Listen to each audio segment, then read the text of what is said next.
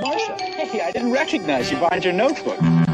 I'll walk you to your next class. Oh, that's okay. I'm really thirsty. Go on ahead. Well, I'll wait. That's okay. I wouldn't want you to be late on account of me. I've never seen anybody drink that much water. You must be part camel.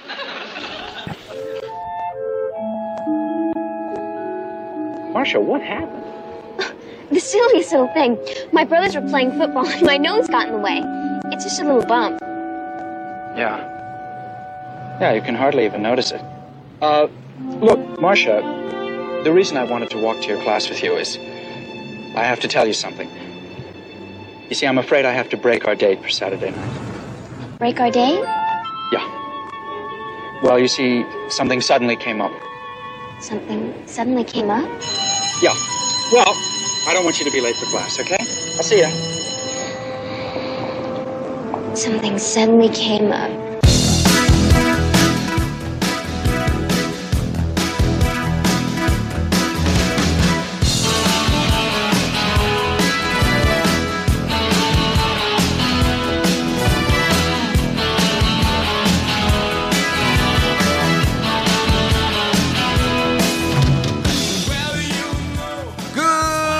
Everybody, and welcome to the Nightfly with your host Dave Juskow. On a beautiful January evening, 2019. All right, it's not so beautiful. It's raining, but it's a balmy 60 degrees outside, which global warming is all a part of because the day before it was 5 below. So problems heading our way for the future, for our children. It's bad news. Not for you. You'll be dead by that time. Oh, I'll be long dead by then. I don't got to worry. But for my children, Memo. You know, I worry about your daughter. And Memo, of course, is joining us. I spoiled the surprise. Our longtime good friend Memo is finally back. Yeah, I'm excited to be back. It's been too long. It's been too long. There was a ban on you for a while, so it's back. And then tonight is the night that we discussed. And that is why you are here. I figured. Yep, of course. That's why there was no notice of what we were going to... Well, first of all, I've never given you an agenda of what we were going to talk about anyway, so... You know, it's just the usual topic. It's not like you used to have that, remember? Changed. You used to have, back in the day... You used to have what? You had like the Bowie thing, and then the Oscars. Well, that's, sometimes I have a pattern, but right. I mean, I still... do once in a... It depends on what it is. Right. If it's the Oscars or something like that, but... Nobody died. It's just regular... Well, there was a lot of deaths, but we've covered those already. Right. Anyway, well, welcome to the show, everybody. I just abruptly turned off the stuff because it bothers me. I gave Memo the good headset today. It's nice. Do you like it? Yeah, it's pretty cool. I can drink my chai latte while I speak to you. I can never tell whether the person's too loud or if I'm... I want to be the loudest. Don't worry about that. I deserve it. So I don't know whether... Anyway, it doesn't matter, but you sound good. You sound perfect to me. Thank you. You're saying the headphones are a little... It's fine. It's fine. It's all good. Well, something's obviously bothering you, or maybe you're just getting old and you lost your hearing. That could definitely be it. I am getting old. Well, just a few notes before we begin. February 19th is set, the day after President's Day. The entire show is now set. It is now called The Dave Juskow, A Night at the Oscars, with guest stars Nikki Glazer, Joe Mackey, Greer Barnes just added for a little color, and the Vanilla, Ryan Hamilton, and of course, Mateo Lane, and the rest. Everyone will be there February 19th, Tuesday night at the Village Underground for the big Oscar show, which is basically just a stand-up show. Oh, I was going to ask what happens in it. Well, I'm coming up with that now. Got it. Mostly it's stand-up with those people. Are they Oscar jokes? No. Got it. It's just regular stand-up, but the theme will be the Oscars, which are coming up the Sunday after the show. Right. So, I'm always trying to come up with a theme, the right. Christmas show and the birthday show. So this one will be the Oscar show, and I will give my predictions where people can make money. And then we will, actually, I was going to talk to you, I'm going to have an in memoriam section. So I was going to there's a kid that I just met from the Disney Channel Okay. I think his name is Jake Sculler or Jack Sculler. I just started texting him. Good-looking kid. He's like 22. He used to be like a Disney Channel Tinder? kid. Is this what? Tinder? What? No, it is not Tinder. You're literally, I just met The a way it kid. I sounds, just started I texting know. him. He's good looking. He is good-looking, and he sings, and he's like a Disney kid. So I thought he would do the In Memoriam song, but then I'm like, well, wait a second. I got Mateo. So True. he's going to be furious if I let somebody else do it. But he plays the guitar and sings, so it could be kind of fun to, have somebody do it. But I figure if I just let Mateo sing Memories by Barbra Streisand, he's going to be thrilled. And then I'm going to have a video presentation of all the people who died on stage that year. Oh, like the Oscars. Exactly. Right. But it'll be like Dave Attell died Stress Factory November 27th to 28th. I like that. And then pictures of Right. stupid picture of them. And every other picture will be me dying. Dave Juskow, Village Underground, August 13th. Right. But like a goofy picture. That's the plan. It's a stupid plan, but I think it'll be funny. It is funny. And, I'll just have my friends on it so I don't insult anybody, Right. I wouldn't put Nikki Glazer up there. But I put Rachel up there. Of course you would. I've been calling Rachel to see if she wanted to do the show because it's been like a while. Yeah. And every time I call, I can't get in touch with her. She doesn't call me back, or I just forget, and so I just filled it up anyway. She's busy with her husband. I guess. Yeah. Well, that sounds like a good show. Well, yeah, we'll all be there. I think it's a good show. It's a solid show. I think it's a solid show. Once Nikki Glazer came on board, I didn't need I could get whoever I want because I think she sells tickets and she's really, really good. Right. And so then I had Joe Mackey before, but I just love the guy. Joe Mackey's great. He's hilarious. Yeah. Yeah. And apparently Mateo does an amazing imitation of. Oh, that's the other thing. So I was going to have Mateo play Liza Minnelli, like she'll host the Oscars, or see. Whatever. Either she'll host or we'll always present. I could do all the imitations. It'd be like, and now please welcome Liza Minnelli and Michael Caine, and then that's how we'll introduce the next comics. Right. The nominees for best comic ever are Nikki Glazer for I Love Anal or whatever, something like that. Right. So that'll be the plan. So as you can see, it is an Oscar theme, Right. but then you just come on stage and everybody will just do time. Jokes. Yeah, so I think I got it good. I got one girl, one black, one white, and like a crazy person. A Negro? You got a Negro? I got a I Negro. see. A Negroes in Brooklyn. You might remember the sequel to Tree Grows in Brooklyn. Well, Greer is a really strong comic who I've only used for my Big Brother show, and he was able to follow Seinfeld. After that, because people needed a break because it was, he came by surprise. Were you there for that? I one? wasn't there for. When was that? Last May. So it was amazing. He came on stage and I introduced him, and it was very exciting. The crowd went crazy, like the Beatles were coming up, and somebody had to follow him, and Greer did, and he was actually better. Like he was made. Like You mean you didn't do your Seinfeld impersonation afterwards? No, I did. Oh, okay. Even though they told me not to. I think that's why I haven't been back. Right. Well, can you believe this? You know who our next contestant is? This guy, Greer. He's unbelievable. Why is he doing that? I don't know. But I think Jerry's going to announce at the Oscars. Oh, is he? Oh. Well, It's one of the announced. I see. and now Jerry's saying, the next guest is going to be unbelievable. I don't know what I don't have any more. Well, now I can do all the. Now I can bring out the old. Please welcome from Planet of the Apes, Charlton Heston. Hello. I can pull out all the old ones. Yeah, this is like your Rich Little moment. Yeah, it is. And it's going to be unbelievably bad. But that's the way I like it. So that is the plan. February 19th. I just put in today. Tickets are not on sale yet, but they will be soon. I mean, even if, as long as we can get them on by February 1st, everything should go according to plan. And hopefully get sold out. Okay. Because it's part of the hair fund. For your hair. Exactly. Okay. You have I to was pay almost back gonna the call money it- you stole from the pool. Is that what I I already did that. That Okay. was difficult. Got it. Well, as long as we can contribute in some way, we're happy to help. Thank you. Also, last night I went to the Nets game, That's right. and this is so classic. I went with Lee Maracus, and he was late because his plane was delayed in Boston. He travels all over, and so I just went on my own for the first quarter. He got there in the second quarter, but it couldn't. I don't know which part to describe first, but it was Pride Night. Exactly. Now, for Lee, I've said this on stage even, and maybe I even used it on the podcast. I mean, Lee, we're from a generation, and I've talked about this before, where we just called each other gay, and we find ways to call each other gay.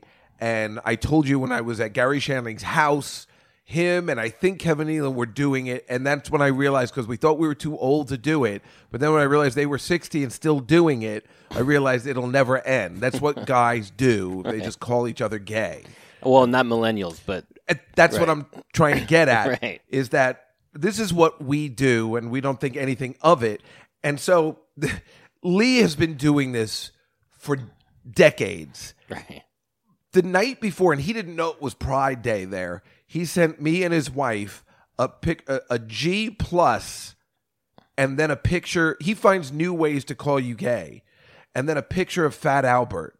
And both of us were like, Lee, enough. We don't even know what the fuck that means. Like, hey, hey, hey. Gay, hey, gay. Right. You figured it out right away? Yeah. That's hilarious. That's so funny. I had no idea what it was. And then when he told us what it was, I'm like, God damn, this guy is good. He always finds, like, he'll do rebuses. Right. So he'll have a picture of a rake or a hoe, and then a picture of the Three Stooges with Mo. And then that's it. So this is what we've been doing since high school. Right. And the funny thing is so I couldn't even believe it was Pride Night that I was there and that Lee was missing it. You know, like I was like, what did that entail? You're not going to believe it. This towel. Oh, look at that. Multicolored towel from the Nets. Wow, that is a classic. Two gay guys doing the national anthem from American Idol, some couple, Ariana Grande's brother dancing around. I think he's homosexual or something. This was in Jersey then. It's in Brooklyn. Oh, the Brooklyn Nets, right. I was thinking of your cousin that owns, never mind. The Devils. Right. Yeah. That's totally different. So I couldn't believe it was we just keep laughing. So we're laughing so they bring up the two gay guys to sing that. I'm like, oh geez, here we go.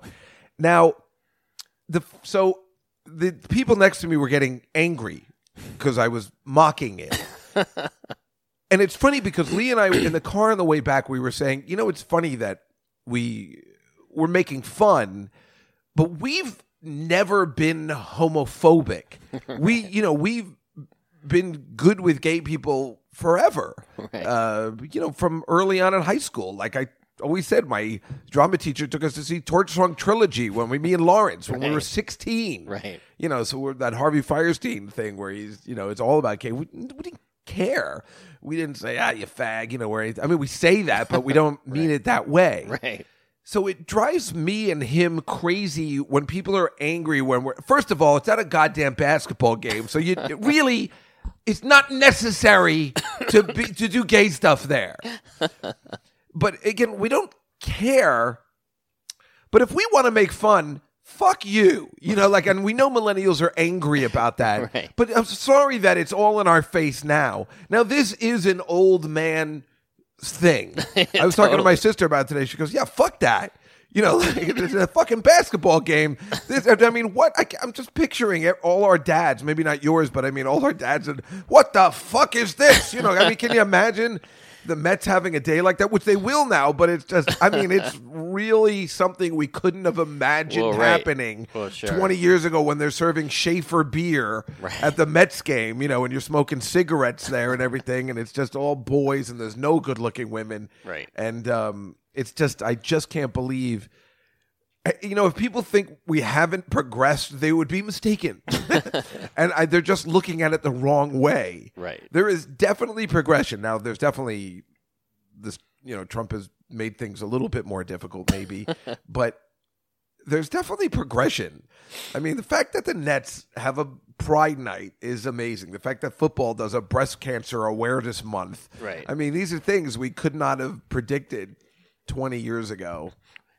And it's so amazing. And when you think about somebody like an Alan Klein, who we talk to about all the time, who started a lot of these movements, and I always feel bad for him because I think like somebody like Mateo, and we talk about this all the time, who is openly gay and does openly gay comedy about being gay, right, and probably doesn't kind of, I'm not saying that he doesn't. We haven't talked about it. But I wonder if he has the respect for people before him, like gay comics, like a Jim David, who was gay, way before, or Rick Chrome, who was gay but really couldn't be gay on stage. Right. Had to kind of allude to it, like Paul Lynn or something. I wonder if they appreciate the people that came before them and kind of set it up so somebody like Mateo never has to worry about being on Instagram with his husband or boyfriend or something Right. like that. It just... I think they do. Maybe in a few generations they'll forget about that, but it's still recent enough that I think like people that are in their 20s and 30s are very aware of the trailblazers that have. I always talk about it. before. I took Sarah Silverman on our first date to see 3 funny gay males. I think that set the tone for our relationship. Why is he taking me to see this? If he's trying to get in my pants, I don't think this is the way to do it. Oh my God, don't you love these guys? They're so funny. Sarah, they're so funny. Exactly. So what happened to you? Was there any altercation there with the millennials that were mad at you, or? No. It's just funny, like the stuff we wanted to say, we were holding inside. Right. Like we just want to saved have a it for the good time. podcast. Well, I didn't say anything bad. I'm just saying it's just, you want to just go, you just can't do it. I mean, I don't know, fag. Like whatever. You can't say that anymore. And I love saying that word, and I like saying, whatever. I don't know. No, society is judgmental, and it's not gonna. Doesn't fly anymore. Those days are gone. They're never coming back. I wish they would, but I mean, I wish people weren't as uptight in general, but it's getting out of control. It's just people are uptight. The thing, like that thing that happened to that poor kid and that, with the Make America Great and that Indian. Oh, that is such a contentious issue. I mean, that is like literally everybody. So I saw the kid on the Today Show with Savannah Guthrie. And he seems like a lovely kid, very bright. Everything he was saying was perfect, but he didn't blink. So it makes him look creepy and scary. And if you don't, because he's wearing the Make America Great Again card, even though he's a Catholic kid. Was he wearing it on the show? No, he was not wearing it on the show. But when you know that he's clearly a Trump supporter, it makes him look extra creepy. Right. Which he's probably not. Right. And what was he supposed to do? Now, it's funny. Lee and I were talking about this. Lee, the other day, was in the subway, and he was looking at a poster for Game of Thrones, but some big black guy thought he was looking at him and had an altercation with him. And Lee, I mean, he's the quietest, nicest person. Right. Clearly wasn't eyeing down this big black guy. The black guy dropped his bag and pushed Lee. Jesus. And Lee doesn't know what to do because in this day and age, any movement like this kid... Any movement, if somebody happens to be taping, if there's cameras above, he's probably not even thinking about that, can be construed as a hostile gesture, especially with a white businessman to this black guy. Yeah.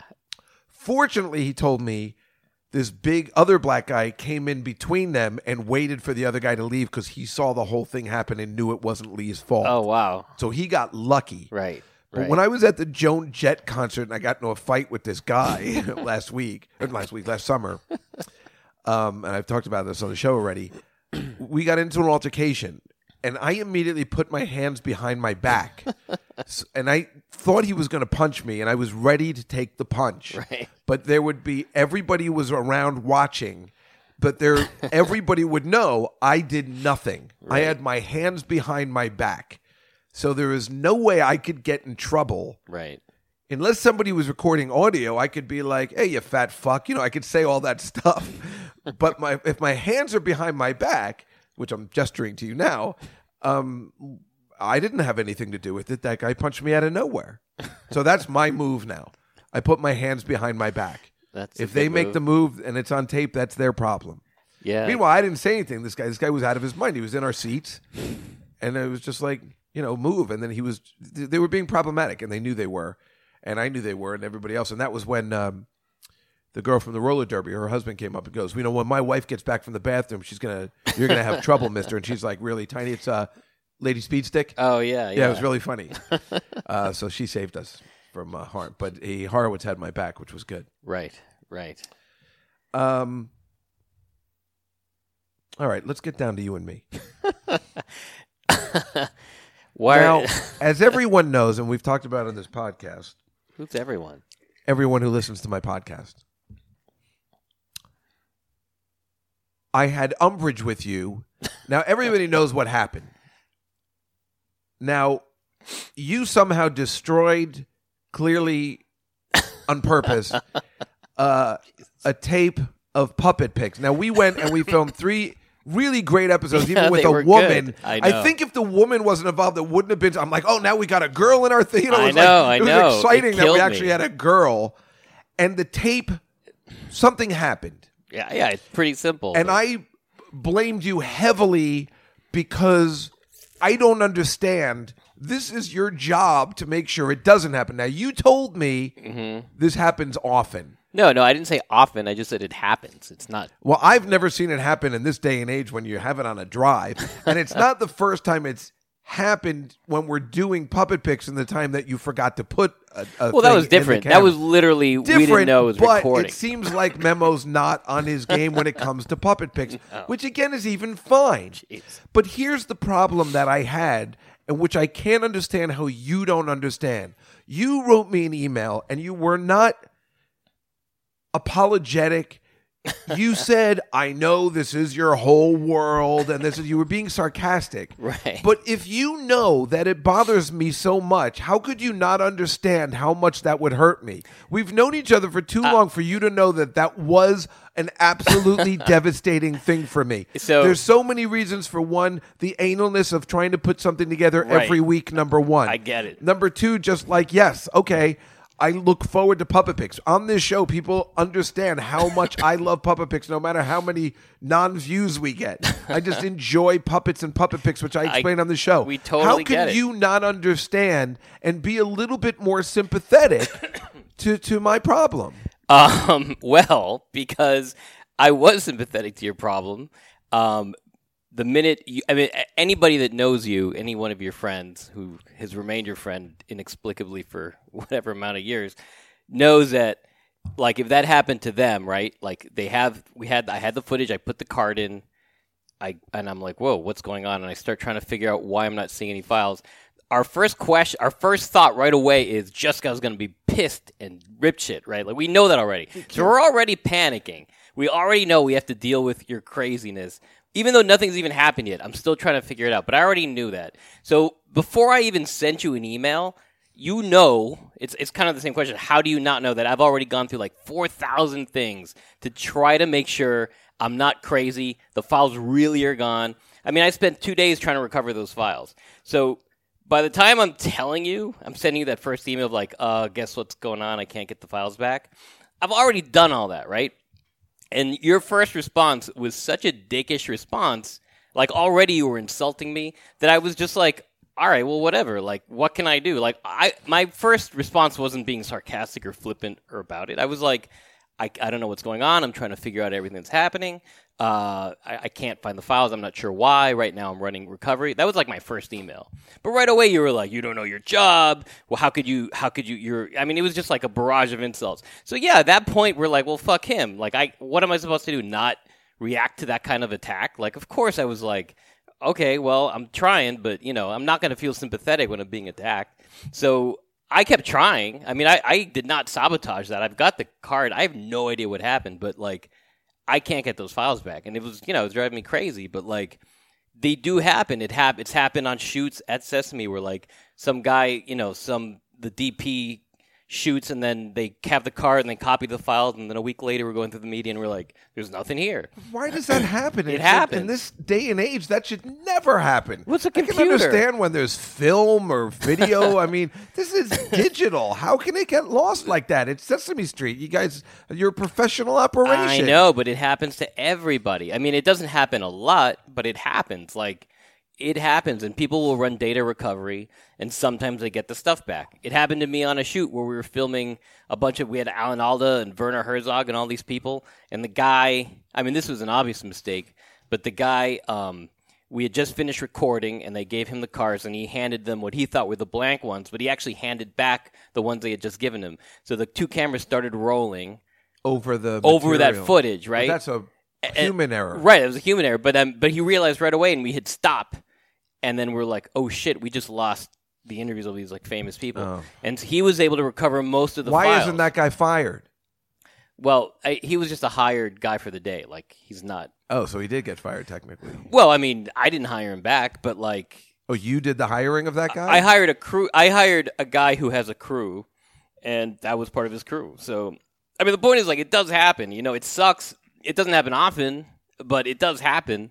So, like, you know, I felt terrible, and I was panicking, and I tried everything I tried in the past, and like it's not like you were involved too. You spent a lot of time, like well, right, that day. Was that the day we came in on a Sunday? No, it was a Friday night. It was a Friday night, right? Friday night, right? Well, exactly. So, do you really think, like, if you had thought for a second before, like, just firing off like angry text messages, like, do you really think that I wouldn't take it as seriously as possible and try to do everything in my power to make it work before? Yes, I did think that, right? Because it had happened before, where you forgot to put in. I think if that didn't happen, I think I would have been a little bit more sympathetic. Right. But, you know, it's also because you guys came up with the idea to do puppet picks. Yeah, we loved it. And we had a great time. We totally enjoyed it. And I think that's what had to do with it too. And you know, it broke me. I know. It's all I had going on. I get it. I totally get it. I totally get it. I was just looking forward to it all the time, and I was enjoying doing it, and you know, it was devastating. So I was really upset, and I'm like, I don't think I could ever work with him again because he just keeps messing up because of the forgetting to put the card in and this. Right, but and so I think somebody even said, "Do you know somebody that knows?" And I'm like, I don't know whether I can recommend him anymore because I don't know what he's doing. I don't understand. Then, ironically, you mentioned it. I was listening to Gilbert Gottfried's podcast, and I heard this.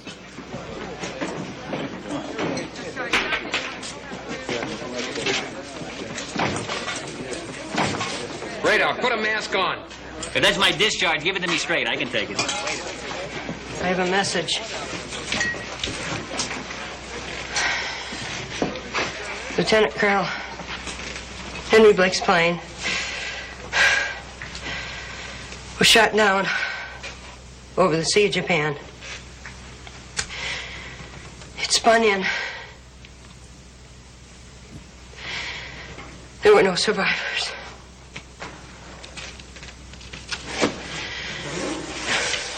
Now, in that classic scene...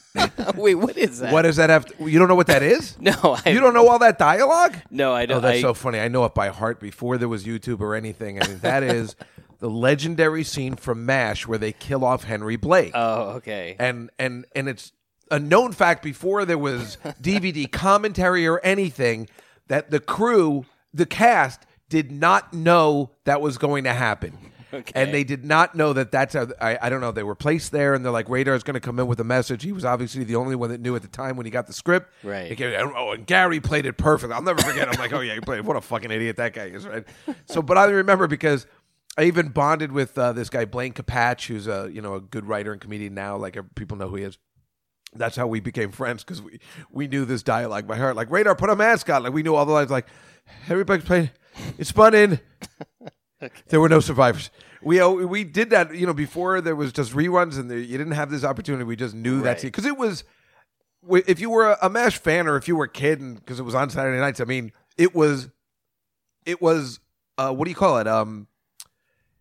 Like a surprise. Right. It was this major surprise that nobody saw coming. It wasn't in the TV guide. Right, it wasn't anything. Right.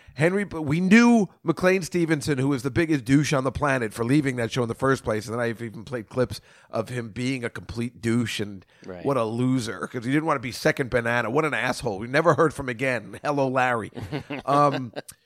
So this guy leaves, and we all know he's leaving. So everybody's watching because you're going to see how he leaves. And he leaves in the helicopter and he leaves. And nobody expected this scene when you were watching TV first run. Right. Whatever year that was, 70-something. And so it was a shocking scene. And people were talking about it for years because it was shocking. Right. Like, why kill him off? But that was great because the writers were like, fuck him. We're not bringing him back ever. Fuck him. Right. So it was a real good fuck you to McLean Stevens, which I like, which I don't even know if that was their motive, but how could it not be? Right. How could it not be? He was like, ruining the show because, Right. He was a fun character. So... Yeah, I'm waiting to see how this comes back. So Alan Alda's on the Gilbert Gottfried show, which is an amazing episode. And Alan Alda, as you know, is just the greatest. Yeah, he's the most awesome person. I've never met him, but I don't know who doesn't like Alan Alda, but that would be no one. I mean, unless you're an asshole. No, he's super nice. I've heard he's nice in person. We obviously worship his acting because that's why he's in stuff and that's why he's moved on. And I mean, he could have just done Crimes and Misdemeanors and that could have been let alone MASH, He also stayed with the show and he had so much to do with the show. Alan Alda is a great guy. He's on the podcast. He's talking about that scene because Frank Santapadre is not going to let that go because Frank Santapadre is the coolest and he knows what I know, which is why I love Frank Santapadre. Right. So he says, what's up with that scene? He said they're talking about the scene. And he goes, well, it's interesting. Nobody knew, what was happening. And we did it in one take, and people were shocked, and they handled it really well. And the tape got ruined. Now, I've never heard that part of the story. Everyone says nobody knew what was going to happen. They've never said the tape got ruined and they had to do it again. Aha. And then I said, I have to forgive Memo. Because of MASH? Yep. I was driving down to see my mother in the car listening to the podcast, and I'm like, if this happens to such an iconic scene that's in my head, even though it was the 70s and it was easier for film to get damaged, right? Then I have to forgive Memo. Because that was a plan. So we want to make sure that no one knows. We want people's real reactions. Right. So the scene you saw is actually recreated staged thing. Right? Just found out 3 weeks ago. Whenever I called you to say, "Can you?" Right. We need to talk. Right. That was when I heard that thing. Isn't that the funniest thing of all time? Hilarious.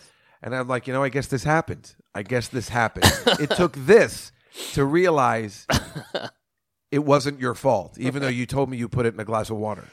I knew you were kidding. Yeah. So how fucked up is that? How fucked up am I in my head that it took that Alan Alda saying that? Well, it's like being idol, there. It's like the only way to reach you is through television. So that's true. I'll just keep that in mind next time. But no, I said if Alan Alda says he's okay, I guess he's all right then. That was in my mind. Alan Alda just said, you got to forgive Memo. That's what he was saying on the podcast. I like Alan Alda. Everybody loves Alan Alda. Alan Alda is the fucking greatest. Did I tell you when he just from Crimes and Misdemeanors alone? Did I tell you when he because I filmed him a few times and he does these vocal exercises with a straw. He does. But before he goes on camera, he's sucking on this straw and doing these weird singing. I don't really know what he's doing, and it's really weird. That? I don't know. I guess for his diction or something. I don't know. Diction. Anyway, it's fascinating to see this guy that you idolize and have the most respect, just sucking on a straw and making funny noises. But yeah, we just we played this the other day, and I could just play it 100 times over. I love New York. I was born in that building right there, behind the guy, the statue there, the guy in the pedestal. I love New York. It's like thousands of straight lines just looking for a punchline, And what makes New York such a funny place is that there's so much tension and pain and misery and craziness here. And that's the first part of comedy. But you got to get some distance from it. You know what I mean? That the thing to remember about comedy is if it bends, it's funny. If it breaks, it's not funny. So you got to get back from the pain. You see what I mean? But like they asked me up in at Harvard. A bunch of kids asked me, "What's comedy?" So I said, and this is part of what I'm trying to say about getting back from it. I said, comedy is tragedy plus time. Tragedy plus time. See, when the night Lincoln was shot, you couldn't joke about it. You couldn't make a joke about that. You just couldn't do it. Now, time has gone by, and now it's fair game. Here's the best part. See what I mean? It's tragedy plus time. Okay, we're out. That's it? So fast? I shut up 10 rolls on your first question. I can see me doing that, and you say, we're out. I shut up 10 rolls on your first question. That scene is so amazing for so many reasons. Alan Alda, we just said, greatest guy. So how great of an actor is this guy playing a complete pretentious douchebag, Right. doing it so subtly and yet not subtly. Right. So he's already being. See, a couple guys at Harvard asked me, everything he's saying is a douchebag move. And the funny thing is, because of Woody Allen's writing, there's so much truth to it. Right. It's true. Tragedy plus time does equal comedy. He's right about Lincoln. It takes time. Whereas what Attell then can write a joke when you jizz in a girl's ear, it's called a Lincoln. Like whatever, like on the side of her head. I mean, it's all. That's what makes that scene so amazing. Right. Let alone when he's talking and then they just cut to Woody Allen making a face while he's filming. Well, that's right. Jesus. That's the part you don't see on the podcast. Yeah, you don't see it on the podcast, but I could just listen to him talk. Alan Alda. You can just listen to his voice. I remember I saw The Apple Tree, which was one of the first plays I think he was ever in on Broadway. I saw it with Kristen Chenoweth and somebody else. And At there Harvard? was a voiceover. Yeah, it was a couple guys up at Harvard. and the voiceover was Alan Alda because he originated the role. I see. And it was so soothing and great hearing his voice. You know his voice. Right. And he's so cool. And he's got so on the Gilbert podcast, he was talking about Sarah Silverman on his podcast was on, because I told Sarah about the Alan Alda was talking to you about Gilbert. I thought it was on Howard, but I was mistaken. How she, because she is so smart, she found this guy on Twitter who was calling her a cunt and being like, you don't know shit, you're a fucking idiot. And she was like, hey man, are you having issues? Whatever. And she in talking to him, turned him around, found out he had a problem, got him help. Wow. Yeah, it's unbelievable. That's what she does in her kind of pretentious way in many ways. She's still really smart at handling stuff. She's always just been smarter than the rest of us somehow, whatever her political views are. They're not like mine, they're more like yours, but they are. But they're but she's smart, and the way she tries to get people over to her side, which is why her show was actually kind of good. Yeah, I dug it. It's not in your face. Right. She does it in a very subtle way, not like, what? How could you like Trump? Right. Not like that. Right. More like, yeah, but don't you see that maybe there's a way, or something Right. like that. It was very smart. She was very upset that the show got canceled. Oh, I was She going to lo- ask. It got did? canceled, yeah. She liked doing the show a lot. Yeah. But I guess... But people don't why would care. Hulu cancel that? Like, I don't know. Like, what do they got Good going question. for themselves? Nothing. And I I don't think the show costs very much money. I don't get. And so weird. it seems like you would want a big star like that on your network. But, Yeah. and she is a big star. I mean, that Wreck-It Ralph is making a fortune at the box office. I mean, even though it's just a cartoon, I mean, she's the star. So, I mean, that's a star. Yeah. I don't know. Plus, she's just... Think about how long she's been around. She's been kind of a star for 20 years. Yeah. But a comedian still always first, like Joan Rivers. Right.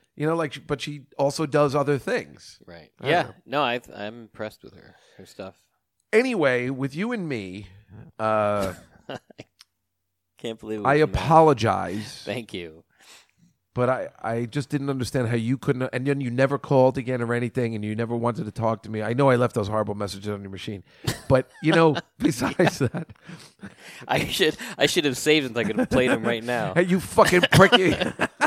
I left the same messages on your machine that my bookie used to leave on mine when he was looking for money. Casper, you fucking piece of shit! I'm gonna fuck you up. I was so upset, Memo. I know. I was know. so upset. I don't even know.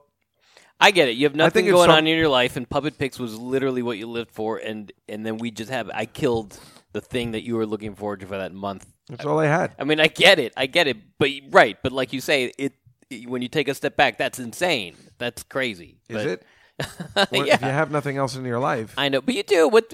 What? What's going on? You still doing the shows? You're still doing the live shows? I don't know. Maybe you don't have anything else going on. no, I don't know. Well, now, so you haven't seen my office at work.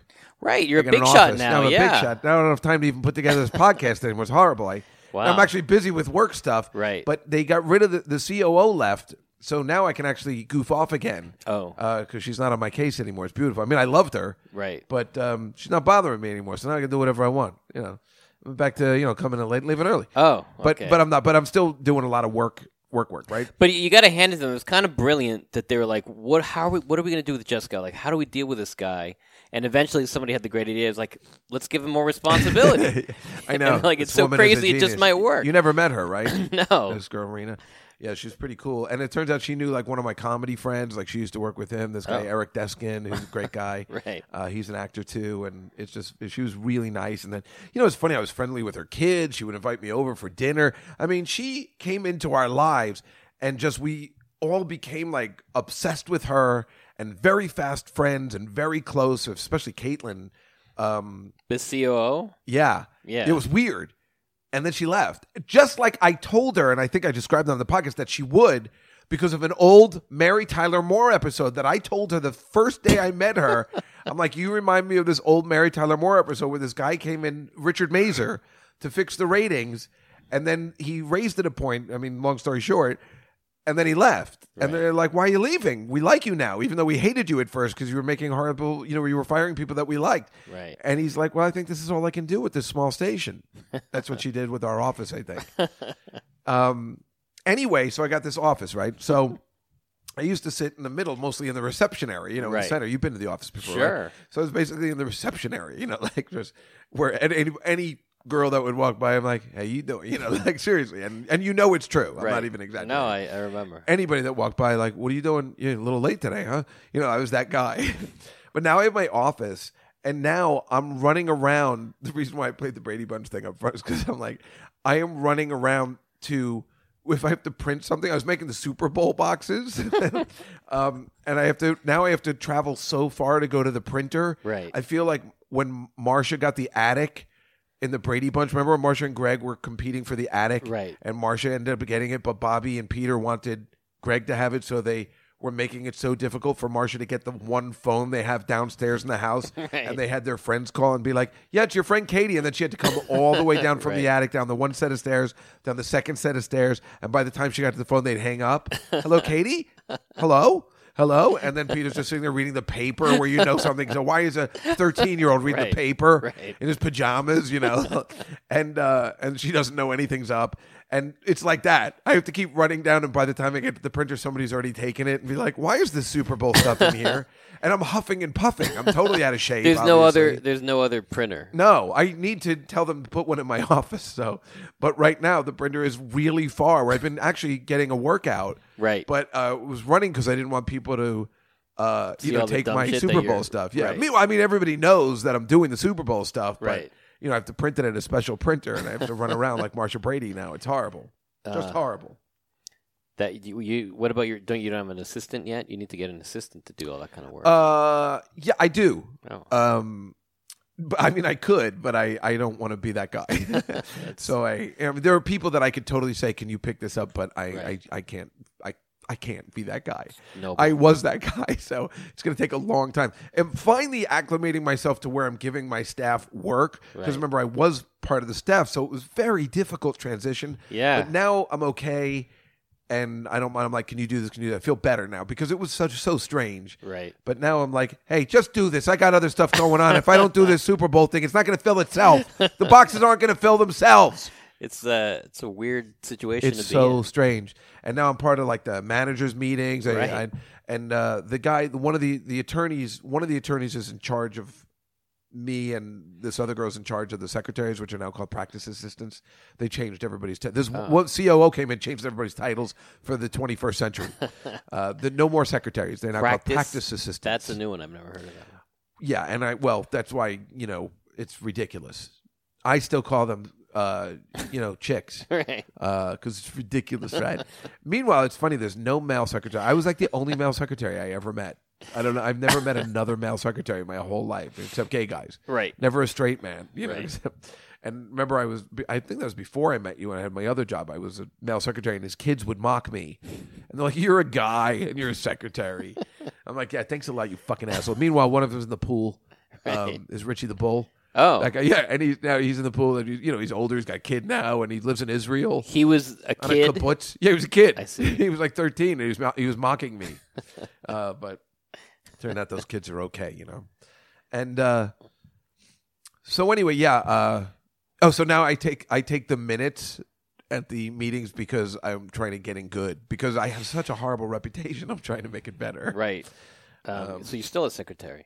I know, right? I was like, well, I'll take it. It's just like, the guy was like, it'd be show a lot if you took the minutes. And I'm like, all right, fine, I'll do the minutes. But I don't really mind. I don't know why. I like it. Then you type them all up? Yeah. Email them out? Yeah. I like doing, I don't know. I always liked my job. I like the work. Do you, Now I just don't have as much free time as I used to. Well, that's what I was going to say. But I should, but I've been going out. I've been like kind of partying. Oh. That's the reason. It's not like I can stay after and do the work. Right. I was waiting to have an office so I could do my personal work there. Right. Nobody can see what's on my screen anymore or anything, Right. I got that Photoshop keyboard. Oh, you did? Yeah, I got a Photoshop one instead of the Avid one. Oh, you mean Premiere? Yeah. Oh, I see. Like the colored keyboard. So you do it from your... Not a black key, colored. When I say colored, I'm not using the derogatory. No, I understand. Do you? Yeah, a Negro keyboard. I get it. It's a spit take. Hey, have you seen any movies? Speaking of the Oscar show? I've seen a couple. I saw Roma. I loved that. Oh, you saw that? It was amazing. That's Italian, not Mexican, right? No, but it's by your Mexican director. Yeah. Oh, it is Mexican. Is that why you saw it? You love that guy. Yeah, What's his name? Alfonso Cuarón? Cuarón, yeah. Now, he's not the one who won for Gravity. He made Gravity. He got a Best Director. Oh, he did win but he Best didn't get Director. Best Picture. Right. But he won Best Director. I think that so. is the guy? Yeah, he did The Children of And Men. who's the guy that did Shape of Water? Oh, no, that's the fat guy. Guillermo That's the del geek. Toro. Yeah. So there's two hot Mexican directors. No, the other guy is the guy that's won 2 Oscars. Right. Does this make you jealous? Nah, I mean... Do you still have hope in directing an Oscar-winning movie?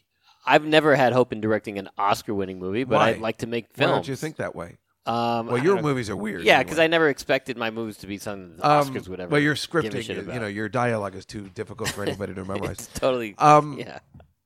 Well, so I'm going to see that Rome, obviously. So I get all the the SAG movies. I got Bohemian Rhapsody right here. Right. I have not seen that, but I saw Vice the other day. Oh, right. Did you like that? Was it good? I liked it because it was done so interestingly. It's comedy, right? And the way it's done is fun, right? But Amy Adams should not be nominated for that. It's pathetic. If they want to talk about diversity in the Oscars and nominate anybody, don't nominate the girl who plays Dick Cheney's wife. The most white movie ever, which is probably the easiest role for anybody to play. I think Amy Adams is great. Yeah. And I like her, but this isn't the role to win or be nominated. It's like when Rachel McAdams was nominated for Spotlight. I'm like, are you kidding? This is where you put your black person in. When they were complaining that year, that was the year they were complaining. I'm like, there's the slot. Pick a black person and put them in. Rachel McAdams should not have been nominated. She wasn't good enough. And I do like her, but this isn't the vehicle. Yeah. Now, Christian Bale, I just voted for the SAG Awards. Now, Christian Bale, who's always good and, amazing, I didn't like him that much. I mean, I thought it was good, but for me, it's not Oscar. He'll probably win. But basically, he sounds like Batman. Right. Well, we have to figure out, like whatever. So if he loses, it's your fault? Probably. Yeah. I hope so. Plus, I don't like somebody who's not American coming in and telling us, I just did a caricature of the devil. Plus, I hate when British people are playing American roles. I don't like it. I don't understand why that's not a thing. Well, if Trump is president, why isn't he saying, why are these British people why is Spider-Man British? What is happening? The last 2 Spider-Mans have been British. But you like it when Americans do British people. No, I don't. No, but you love Dick Van Dyke. Yeah, that's true. But how horrible is that? He almost, people never spoke to him again after that. But I don't mind. But I'm saying, I don't.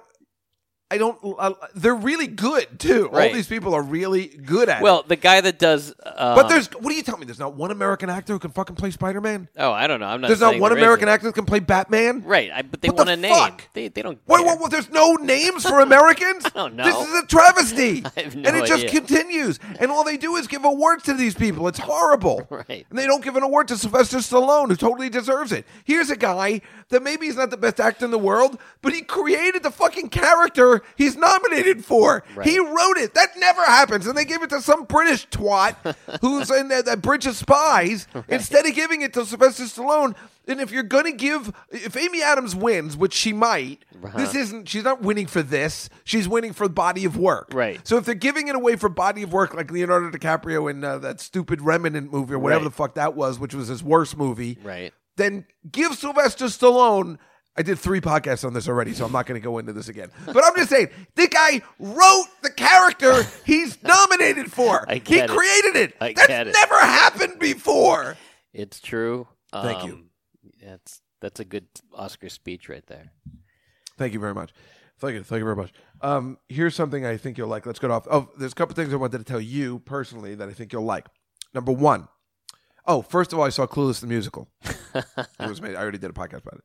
I'm having Amy Heckerling on the podcast in a few weeks. Oh, wow. Did I tell you that I hooked up with her? That's awesome. No, we had sex. That's what I'm saying. Oh. No. Did I tell you that we've been talking? No, and everything? I did not know that. It's a miracle. That's amazing. I know, right? So we're all very much looking forward to that. The Twilight Zone is coming to Broadway. They're making a Broadway, not a musical. Oh. Thank God. It's in London now. It's a hot ticket. The woman who put it together chose 8 episodes out of the original, and they're doing them live, just like I used to do The Odd Couple. Oh.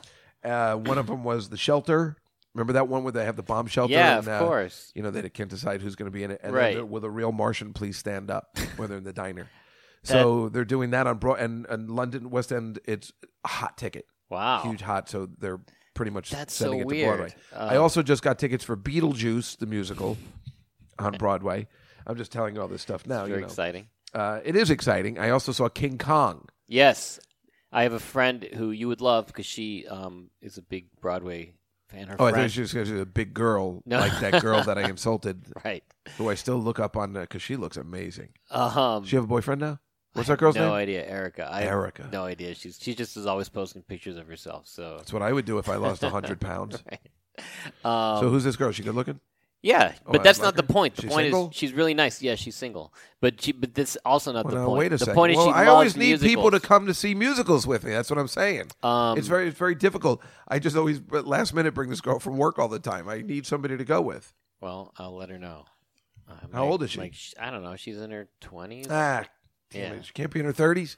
Maybe she's. I mean, 30. the girl that I bring from the office is 23, so it's okay. No, I know. I know. For you, it's fine. I don't know if she'd be into it, but anyway, she also tells me about musicals, and her friend does a puppeteering for King Kong. For King Kong. You should see. I saw it for $60. Yeah, you should totally go. Right. Because the puppet is the best part, obviously. It's the only reason you go. The musical's the worst I've ever seen. Right. Music's bad. The acting is bad. The dancing is bad. Everything about it is bad. But that puppet and watching the puppeteers fly around the puppet is great. Yeah, yeah. It's like when I saw Rocky. It's the same thing. Right, it's like just that last 20 minutes was totally Would you worth. bring a kid? Like, would Varen be able to go to that, or is it too scary? No, Varen could definitely go. Yeah. Yeah. No, she'd love it. She's cool. She's cool, but she's still, she's still. Nah. Good. I think you could totally bring. I think she'd love it. I mean, that's good. That reminds. It's funny. She's like, I want to watch scary movies and whatever. And then a couple months ago, she saw Muppets Most Wanted. Right? Did you ever see Muppets Most Wanted? It's the one where like Kermit. There's like a Russian Kermit. Who's no, I never saw that one. It's like a recent. It's a later Muppet. one. Yeah. It's it's not whatever. the Happy Land Murders. No, that's a different thing. No, it's like there's this Russian. It's basically Kermit with a mustache, right? It's ridiculous. I do like that. Right. Remember, he used the mustache in Muppets Take Manhattan. Right. So it's kind of like that, but he's, and he doesn't say much, except when he speaks in a Russian accent. It's funny. It's a funny gag. But that Russian Kermit freaked her the hell out. Really? Like, she could not sleep for weeks. She would just picture in her mind that Russian Kermit just staring at you, like with the mustache, and it freaked her out. Well, and like she can watch other things and she's fine, but then listen, for some reason, I had this problem with Margaret Hamilton for the longest time. Not when she was in her witch costume, but the actual Margaret Hamilton. There's the funniest thing, and I haven't played it on the podcast yet, but people know how I'm obsessed with Margaret Hamilton. I have that joke when I auditioned for Hamilton. I thought it was a story of Margaret Hamilton. But I've been obsessed with her for a long time because I was always afraid of Margaret Hamilton. Not that her character of the Wicked Witch of the West would show in my window, but that Margaret Hamilton would at the beginning. Right. Which is much scarier than the actual witch. When somebody's in makeup and they're playing a witch, I'm okay with that. But she was so disgusting and disturbing. Did she have a mole? No, she didn't have a mole. Okay. She was just scary looking and talked weird. Right. At the beginning when it's in black and white, it's I terrifying. remember. So then she started doing Mr. Coffee commercials in the 70s, and that used to scare me. And I was always thinking, like, why did they decide to make her the Mr. Coffee spokesman? Why Margaret Hamilton, 40 years later? And then I was thinking it was guys like me who were older, who were afraid by the witch, and they had to keep drinking coffee to stay awake so they wouldn't have nightmares. And that's what made them think of Margaret Hamilton. That's the one thing. That's what I came to my assumption, right? So, anyway, there's this clip, and I'll find it next time. I could find it now, but I'm not in the mood. Where she is on Mr. Rogers. And the reason she goes on Mr. Rogers is she knows, and this is in the 70s, she knows that kids are scared of her. Right. And she wants to... So, like, look, I'm a regular person. Right. I'm an actress. This is 40 years later. Yeah, that's interesting. And she goes on the show, and Mr. Rogers has her on, and she gets into the costume to show that she's an actor. But the fact of the matter is, it's still terrifying. Because there's something about her that is disturbing. And the way she's sitting with Mr. Rogers and talking to him, the way they're polite to each other is disturbing still. So there's no way for this poor woman, who's probably the loveliest woman, to win. And if she was here right now, I'd still be terrified of her. I don't know. She's just a scary... There's something... I guess it's that... I don't think it's the witch thing. It's just her. Maybe. More coffee, dear? You know, Maxwell has coffee. Some of the finest coffee you'll ever see. Sounds like Jimmy Stewart. It does sound like a female Jimmy Stewart. Or you Don see. Knotts or something. Well, that's exactly right, Andy. Yeah. And Thelma Lou, just say Thelma Lou to the dance tonight. Andy and me. So, anyway, I found this. Did you know I had Adam Schlesinger on the show too? Did I tell you that? Yeah, you told me that. You guys, yeah. You know, he did the Cellar Show. Right. Yeah. Last time. But wait, did Mickey Dolenz? He didn't. No, come, Mickey right? Dolenz didn't come, but he sang this really good. But so I'm trying to get Adam. If he's in town, he'll come and do that thing you do because it's the Oscar that was nominated for an Oscar, so it'd be perfect. Anyway, today I was listening to this song. This is so fucking funny, and only brought to you by the Nightfly, the Dave Juskow podcast.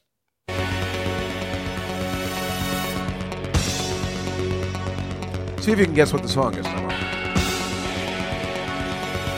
It's a deep cut. All right, now right now, I think my listeners might think they know what this is. It could be like 80 songs from 1982.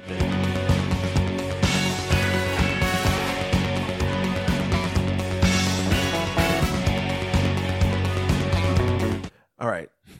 Now I'm going to play, I don't know whether I should play the other one that is the reason it sounds exactly like it, or whether I should continue this song. Okay.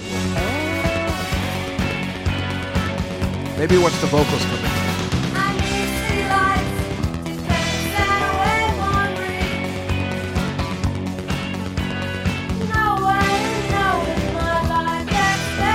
Know what it is? I would say Blondie, but That's exactly I don't know what it this. is. I don't know No, the song. I don't know the song either. I just heard it today for the first time. Right. It is Blondie. I'm getting to that point. Hold on.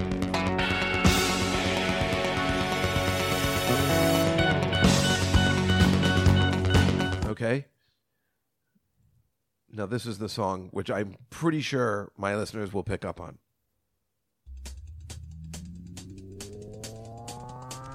It's the exact same song.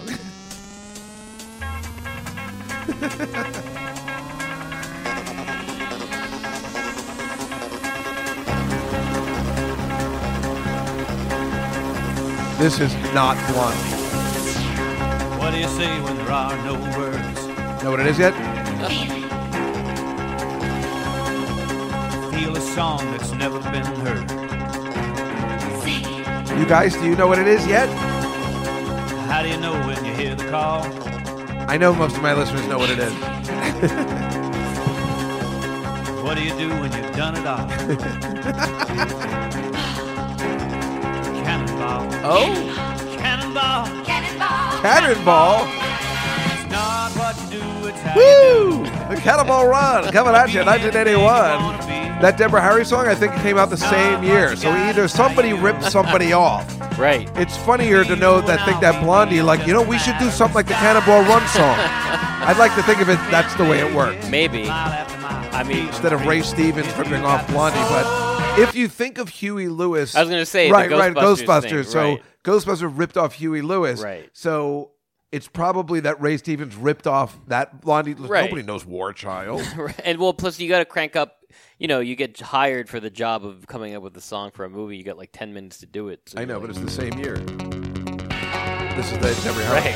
Right. It's that. Yeah.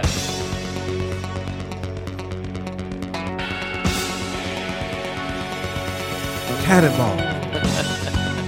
Cannonball. Cannonball. That's funny. Yeah. Cannonball. Isn't that great? That Ray Stevens. That must have been his last hit. Cannonball. What's in love? And a heart of glass. What do you say when there are no words? Yeah, I'd pretty much say that was his only hit, or did he have more? Maybe I don't know. No, he had a talking ton. about. He was a big popular guy. He had that Streaker song. They call Oh my him the God, that was Streaker. him? Yeah. Oh my God, I totally remember that song. He had a bunch. Wait, I'm going to get it. Do you really want to go there? Is Yeah. the question. 'Cause... I do. And he had a Christmas one that was really popular. What was that one? Because I remember the song. And they call out the street. Woo! Yeah, exactly. He was a goof. Yep, Ray Stevens. 74. That was so goddamn popular. Yep. Why was that popular? Streaking was popular. Yeah. Did he make it popular, or did he do it after the fad happened? That's a good question. Remember there was a streaker in the Oscars? Hello, everyone. Yeah. This is your Action David News reporter Niven, with all the right news behind that is David across Niven. the nation on the scene at the supermarket. There seems to have been some disturbance here. Pardon me, sir. Did you see what happened? Yeah, I did. I was standing over by the I can't tomato. believe they used Here to make he comes, records like this. running through the pole, baby. This is Full of like, fruits and vegetables, naked as a jay. You know, what's that guy who I does hollered the over Ethel. I Mr. said, Jaws? Don't look, Ethel. Mr. It's Jaws? Too late. Should Yeah. have been him. And Energy Crisis 74. Oh, Boogie-da, right. boogie-da, boogie-da. Boogity boogity. And he ain't wearing no clothes. Well, yes, they call him the street.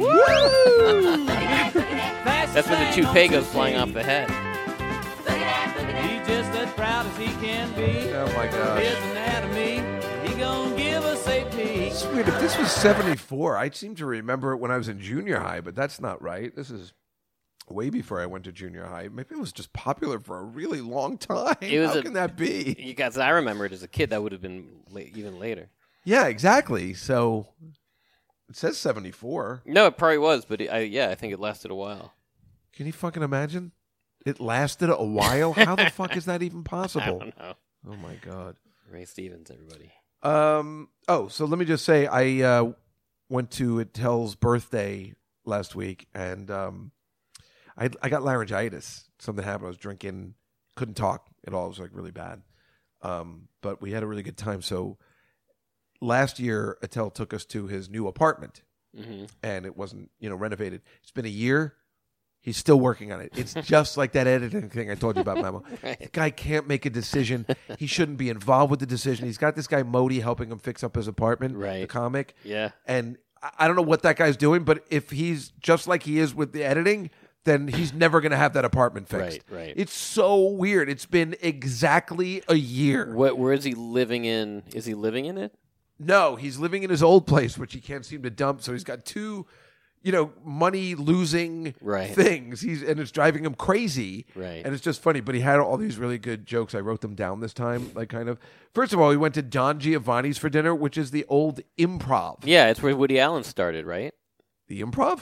No, Don Giovanni's on the West Side in Hell's Kitchen. Yeah, but that's not where Woody Allen started. That has a brick wall, right? Yeah, which is the Improv. Right. So he maybe Woody Allen started. Yeah, I don't he know. started. He wasn't part of our group. No. But Roland and Jaffe, right? When Yeah. they found him and he was a writer, and they were like, I feel like the Improv wasn't around when he was doing comedy. Maybe it wasn't called the Improv, but there would be stand up comedy there, and they would send him there on Monday nights, and he would go there and bomb because he was horrible. Oh. And he would go there and he would suck, and he'd be like, "I want to quit," and they'd be like, "Do it next week." Are you sure? Yeah. I read his biography. And if you go in the restaurant, I thought there was a plaque that had his name on it it had a bunch of comics like Robin Well, it definitely Williams has or the whatever. comics. But we were trying to think if the wall was moved or whether that actually was the wall because we think it went further back. But for some reason, Attell wanted to eat there. Food's okay. Yeah, it's just nothing special. odd Yeah, that he wanted to eat there because right next door, my friends own a place called Etc. And I was like, it's the same Italian food, and we can be taken care of there. Right. But he didn't want to go. It was weird. Respect He's his such a strange guy. the So, ancestors. So my friend Bob Golden, who's been on the show, you know him. I know Bob. He has a place in the Hamptons, and he goes, "We should all go out there." And Russ goes, "We should get a helicopter and go out there. I think if we all get it, it's not that expensive." And he goes, "Well, do you mind if we pick up my mother on the way and we just let a hook out and just be like, am I going to heaven?" So that was a good one. And then we're like, "Dave, why is it taking so long for your stupid apartment to get going. He goes, well, I hired a contracting school, so they're just learning how to contract this. So those were the gags from that night, which I wanted to. Are you going to use them on the Oscar show? Oh, are you going to do the that thing you do DVD extra joke on the Oscar show? Because as your manager, I would recommend against it. Oh, against it? Nobody likes gay humor anymore? No, it's not the gay humor. Nobody knows what you're talking about. What I've found is I don't do any stand-up anymore, and people seem to really appreciate it. They do like it when you don't do that. Yeah, so I just have Rick Chrome MC it. You haven't been to the last two, so I've go to that. changed my style of doing it, so there's no issue. So you're not MCing it between the... Oh, look at that. No, I find other things for myself to do because, you've seen me do stand-up. There's no reason to explain it to you. I understand. Okay, in the news today... the Sports Illustrated swimsuit issue will now come out in May. Oh. Do you know how... When does it usually come out? February. Oh. It's the best. It comes right after the Super Bowl where you're not expecting it, and then everybody's talking about it, and it gives you this nice little oh, I forgot. And then it's out, and then everybody's talking about the cover or whatever, and how many covers came up and could be on at one time or whatever. And then you go in, and then you're afraid to buy it, but then you buy somebody has it in the office or something, and you look through it, and it's always great. But it's it was a perfect time, February, when nothing's going on. It made sense for Sports Illustrated to come out if they're still going to do the issue. I'm saying I thought they were going to say they were going to cancel the issue in this day and age. I thought it had been canceled decades ago. No, it's still their highest selling thing. In fact, they're going under. They're looking for a buyer. Sports Illustrated. They got nothing except for the swimsuit issue. Why they want to wait till May? They're like, well, May is more appropriate for swimsuits. I think they're caving to the Me Too movement. The fun of that issue was that it did come out in February. Well, how would that change the Me Too? I mean, whether it's February if it comes or out May. in May, then it makes sense that you'd have a swimsuit issue. It doesn't seem as sexist because it's like, well, no, what are We're you talking about? shopping No, for it's new our outfits. swimsuit issue because it's May, it's summertime, so people want to see the outfits. Yeah, so it doesn't seem as sexist when it's very clear this was, and it's funny that this is popular when there's internet porn, when there's Playboy, Is or there it was. popular? Is it? Swimsuit issue, I it's don't think still I've just as seen one popular. lying around in ages. It's still just as popular because those girls are great. But who? Kate Upton. Yeah, I mean, she married an Astro. She married a World Series champion. These girls, that's the thing. They use it to get married. Right. I'm kidding. I don't know what they, whatever they're doing. Right. But I think they had this, they've been using plus size models now too. Oh, that's this girl, Ashley something or other. I'd be all right with her. You know, I don't care. I don't have a problem you with would that. accept. But, for that magazine, I'd rather not have a also, this is the first time the issue is not coming since 1964. Oh. So you can see why I'm mad. Yeah. That's my birth year. Oh, right. A thief stole some Girl Scout cookie money when these girls had a stand out in Woodbridge Center, where I'm from. Okay. Woodbridge, New Jersey. Woodbridge Center. And I know when they were saying it, they're like, we were set up by the Chick-fil-A over in the section by the Chick-fil-A. Now, that Chick-fil-A, I think, is the only Chick-fil-A, it's been there since the 80s, in the tri-state area. Before they built 3 Chick-fil-A's here in Manhattan. Right. And when I was working in the mall in the 80s as a young boy, that Chick-fil-A was there, and that was always the seedy area. And I've been there recently, and it's still the seedy area. I don't know why the Girl Scouts set up there. There's plenty of other places in the mall where you're not going to get robbed. Why set up in front of the Chick-fil-A? Anyway, people are furious, But meanwhile, So you're saying it's the girls' fault? I'm saying it's the Girl Scouts' fault. I see. Plus, I hate the Girl Scouts. Their cookies stink. Wow. They don't seem to get it. People buy it out of guilt or whatever, but the cookies are not as delicious as they were in the 70s because they're worried about fats and they're worried about that. If you're selling a cookie once a year, fuck that shit and just sell cookies that are delicious so everybody can indulge once a year. But people seek them out. I think people like the cookies. They like the Thin Mints. The rest of the cookies stink. But last year they came out with a beautiful new cookie called a s'mores cookie, and it was delicious. They didn't seem to. They took away all right, this is fattening, and I'm like, thank you. And so it was great. But then they ran out, and when I ordered them, the girl from my office was like, oh, they ran out and they don't have them. I'm like, what? I just bought 30 boxes of that. And they're like, oh, I got to give you your money back. And I'm like, oh my God, I hate the Girl Scouts. I hate them. And so then... So you're the guy that stole the money. I'm not saying that. I'm just saying I knew where they were located. Okay. However, it was a lot of money. Oh, and here's the thing. These idiot girls, these Girl Scouts are so fucking stupid. The reason why they were trying to make money was to go on a trip to Savannah, Georgia, where the Girl Scout headquarters is. Now, if they told me they were trying to go to Disney World or Los Angeles, I'd be like, oh, if you're trying to make a trip or raise money to go to Savannah, Georgia, you're an idiot. And whoever's in charge of that Girl Scout troop is an idiot as well. Wait, because you don't think anybody should ever be going to Savannah, Georgia? That's right. Even though the headquarters of their organization that they love is there. Yeah, what's in that headquarters? What's going on there? Nothing. It's like going to the Edison Tower. I live in Edison, New Jersey. I'm from Edison, New Jersey. Right. And they have a tower built for Thomas Alva Edison. Right. In that tower, there is nothing. There's nothing. There's not the phonograph. There's not the movie projector. That all moved to West Orange. Yeah, but it's Savannah. There's nothing in that stupid thing. I guarantee there's nothing at that stupid Girl Scout headquarters. you tell me- Here's the winner of from the 1941 Girl Scout troop cookie sales. Well, maybe there was Who like cares? maybe it was like a convention or something. No, there's no convention. They're No? idiots. Obviously, whoever's in charge should be brought up on charges for finding the location of Woodbridge Center and for sending the girl, hey, we're going to go to Savannah. And those girls are probably like, what? That's what we're saving money for? Are you kidding? It's an interesting. I'd rather save money to buy everything in that Chick-fil-A and eat that for a week and a half. Right. Again, you're just incriminating yourself with all these.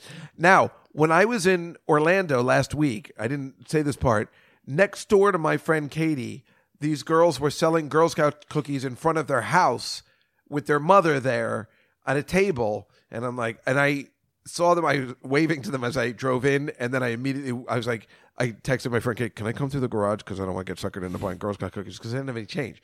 Or I didn't want to use my change. I don't know. I didn't have cash. Right. But I did have cash. I just didn't want to be suckered into buying Girl Scouts because I'm going to eat them or where am I going to bring them? I don't know. So but then her girls came in and like, we want to buy Girl Scout cookies. She's like, oh, I was going to go out and buy some, and she gave them money, but there was a problem. So then I had to go out with her and buy the Girl Scout cookies. And then one of their kids, and then so they had the s'mores cookies, and I'm like, oh, I'll get that. But in Florida, they make them different. How? I don't know. They're not the same. It's just wait. like chocolate on top of a cookie. The other one had marshmallow and stuff in it. I don't know. They change it for location. Really? Yeah, they've done this for years. The lemon They're cookies regional? are better. They're regional. What? It's hard to find certain cookies in certain places. Huh. I don't know how they do their surveys. Somewhere in Savannah, Georgia, Right. somebody's doing a survey. I'm like, you know what they like in Florida and Orlando is the flat s'mores or whatever. It's ridiculous, should right? write to 60 Minutes and have them do like an investigative. I already have. They say, please stop writing us. Anyway, so the mother of these kids is eating a salad. And I'm like, is that salad for sale? And my friend Katie is laughing. And she goes, no, I already ate it. Like, I've already been eating it. And I'm like, oh, okay. You're just somebody who clearly didn't get the gag. You know what I'm saying? I'm like, so is that salad? My friend Katie was laughing. She even told, like, her husband went back, like, so Jessica tried to get her to sell the salad, you know, like, and she just did not understand. Like, you know, like, I mean, the reason why Katie and I are friends is because she likes my comedy, because we met at a comedy club. Right. She was a waitress at Catch a Rising Star. But it's funny when you go next door and the person just doesn't get it at all. Ooh, that salad looks good. How much is that going for? Oh, no, this isn't for sale. This is in Orlando. Yeah. So they're just like nice average Americans who Oh, they were nothing but nice. don't but, understand your comedy. How do they not understand that comedy? That's hilarious. How much you go for that salad? Salad looks delicious. And it was a good-looking salad. You should have just stolen it like you stole the money from I the did Girl not. Scouts. Look, I stole that money in an effort to get them a real trip. Right. Somewhere like Disney World or Disneyland or anywhere else but Savannah, Georgia. How about Atlanta, Georgia? Yeah. Savannah. I'll send, and people I hate, I send to Louisville, Kentucky, as you know. The Hall of Fame, they decided who was going to be in the Hall of Fame yesterday. The Rock and Roll Hall of Fame. No, the Baseball Hall of Fame. Oh, okay. And Mariano Rivera from the Yankees, the legendary closer, the greatest closer of all time, was the first person to ever get in unanimously. I was going to say anonymously. Wow. Really? I know. Isn't that weird? No one has ever gotten in where every person who votes on who goes into the Hall of Fame has said yes. There's always one douchebag like Ty Cobb. the guy from San Francisco when wasn't Jason DeGrom won the Cy Young Award from the Mets last year, and there was one douchebag who said he shouldn't go. So Steve Summers on the Fan, the local sports station here, had the guy on, and he goes, "What the fuck is the matter?" And the guy hung up. He's like, "This conversation's over." So then he looks like even more like he's obviously a dick who can't take it, and he obviously did it to be a dick. Right. But with this case, after all these years, nobody was a dick, and everybody agreed this guy deserves in the first ballot. Isn't that weird? Yeah. I was like, what? How can that be? Yeah, that's we say really Mickey bizarre. Mantle. There was some right. like, nah, this guy doesn't deserve it. It's. I don't understand how that could Babe be either. Ruth was not unanimously. I don't voted know in. how that worked back then. I don't know how long this has been around. Right. But let's just say in the modern era, like you know, I don't know. This Joe DiMaggio, was he really good? Right. I mean, really? Can we really check all the boxes? Apparently, I'd like to look more into that. Like, I mean, I feel like, is somebody going to vote against Derek Jeter? Do you know what I mean? He's due, I think, next year. Okay. Now, there's no way he's not getting in. Right. But is there going to be one douchebag? And if there is one douchebag, shouldn't that guy be asked to leave the voting? I don't know how do you. Like, where's his voting saying Derek Jeter doesn't belong in the Hall of Fame? Do you know and I how hate the Yankees. Is it a yes or no thing? Like you check yes or no, or is it like you rank them and maybe he's the first guy to get all number ones or something? You know that could. You know what? That could be it too. Because that would make that more could sense. be it too. That could make more sense. So here are the other guys that got in. Roy Halladay, who's dead now, totally deserving. Edgar Martinez, I'm not so sure about that. He's okay. And Mike Messina, who should not be in. That's my theory. But here's who didn't make the list. One that makes me very unhappy, when he could have replaced any of the two other guys, and two that make me happy that I can't even believe they were like 6 and 7, because I never want them in the Hall of Fame. I'm talking about Roger Clemens and Barry Bonds. Do they belong in the Hall of Fame? Do they deserve it? Yes, but fuck them. How can you put those guys in the Hall of Fame? We know they were on steroids. They were cheating. Right. It's a fact. Right. How do you put them in the Hall of Fame? Just keep them out. Why are they even on the list? Are there any people in the Hall of Fame that were caught using steroids? I think so at this point. What's up with Mark McGwire? I think he always gets off the ballot, just like these guys. Sooner or later, they won't be eligible, and then we'll be done with them. I don't want them in the Hall of Fame. Do you? I mean, it's unfortunate the guy who holds the home run record is, is not going to get in the Hall of Fame.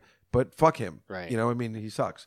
But Curt Schilling should replace Edgar Martinez or Mike Messina, because Curt Schilling is the greatest. I've talked about it on my talk show, my podcast, because Curt Schilling is cool, but he's like a Trump guy and a Christian, and I guess he said some stuff that keeps him off the ballot. I think it's his personality, whatever. Right. Meanwhile, I think he's way awesome. I think what he did is way awesome, and as long as he doesn't say, I hate the Jews or I hate the blacks, I think you let him in like quickly, because he's amazing. And I talked about this before. Here's a guy that came off a World Series winning ring with Arizona and said, you know what I want to do next? I want to go to the Red Sox and help them win a World Series. Right. And then he did it. Right. Yeah. Almost single-handedly. Not single-handedly, but that bloody sock game and everything. I mean, he was there. He pitched through what he did. He did what he came to do. Right. And he definitely propelled them to get this monkey off their crazy back and win a World Series after all these years. How does this guy not get? Or are we just prejudiced against the Yankees? Mike Messina also played for the Yankees. Edgar Martinez played for the Mets. Roy Halladay, well, he played for the Blue Jays and the Phillies, but it's all Yankees. How do you not put Curt Schilling in? I mean, it's like it seems like some sort of conspiracy. I think they should have me vote. Yeah, I think they should. Yeah, and just you and no one else. Well, that's what I was thinking, but I didn't want to be rude about it. It would make sense. Oh, there's one other thing. I had this article. High Times. Well, they're talking about all these new buildings and how the skyline is going to change in 2020. Right. They're building all these new buildings, that are like super tall. Yeah. Super tall. And okay, so right, like that one right by my house here, like on 57th Street, like that new tall one they have out there. Yeah. So is this? It's this. Oh, it's this one. So at first of all, they're talking about 220 Central Park West, 220 Central Park South, which I used to go to because that's where Camille Grammer and my friend Steve lived. Right. And we'd always watch the marathon from there. they just said, this is so weird. Think about this. Today, this billionaire just bought, he paid $238 million for a 24,000 square foot apartment. Get this, the most expensive home sale in U.S. history. But I don't know, $238 million doesn't sound like a lot. Well, maybe it's per square foot. You know what I mean? Maybe it's like per square foot. No, it doesn't say that. No. Paid about $230 million for a $24,000 square foot apartment there. It doesn't say it's per square foot. I don't see how $238 million is the most expensive apartment ever, or house, or whatever it is. It's it seems a like lot of money. But yeah, I know, but we've heard. Have we? In Manhattan? There's nothing more than that. You know, I mean, listen, that's a lot to us. I hear $2 million and it's a lot. You're talking about 238. You're right. I guess $2 million is a lot. Yeah. I guess I'm not thinking, but it just doesn't seem like that much in this day and age. You know. Yeah. Like I mean, you know, my cousin could buy that apartment. You know, like whatever. I think he bought the Devils for just a couple $100 million more. You know. Right. I mean, it's fascinating. Anyway. So they're talking about making these buildings. I'm looking for what it is. Is it the Central Park Tower? No, it sounds horrible. No. Here's the horrible part. I'm looking. I can barely see anymore. I need my glasses since the. Yeah. Where is it? I just saw one. They're talking about all these ones that they're building, and one of them, they're all residential ones, and one of them is 111 stories. Right. Now, Attell probably lives in the highest floor that I know that somebody lives on, which is like the 35th floor. Wow. Okay. And I'm terrified in his apartment. Right. He's got a lot of windows overlooking the water and the tunnel, and it's very beautiful with a very tiny balcony that's terrifying. Right. It's too high for me. Yeah. Now, I live on the 10th floor, and I'm scared here when I hear wind. Well, that lady died next door, so there's that.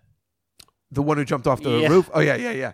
But I'm afraid to be on this floor, and I'm only 10 stories. Right. I don't know why anyone would want to live above 20. Yeah. And even that's too high to live on. I get it. To work there, maybe, but to live on, it's too high. It's too much. No, I get it. And in this post 9/11 world, are you crazy? Why are they building taller? It's post 9/11. Look at this picture. Pure ego. I know. Look at this one. No, I know. It makes no sense. And just imagine the next. You know, there's going to be a hurricane or a blackout. That's what I'm saying. With the hurricanes coming, get stuck. Ones that we haven't even come up with yet because of global warming. Right, exactly. Ones our parents never warned us about. Right, exactly. Ones that clearly the people that built the subway systems that didn't expect. Right. Like it seems like these people with forward thinking who built the subway systems were like so smart, but they just never. Well, it's not going to rain that hard. Right. You know, it's like. I mean, it's like a joke. Yeah. It's like they're building these things like, well, what's a real hurricane?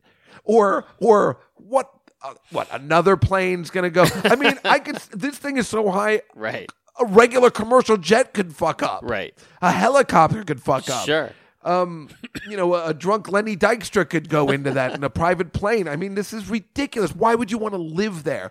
If I was a kid, I'd be terrified every day. Oh, but as an adult, I'd be terrified every day. I get it. I can't sleep when it's windy outside. When I hear it howling, I think the building is going to fall over. At that height, I'm sure you actually can literally see the building swaying. You can hear it swaying. Right. I used to work on the 88th floor of the World Trade Center.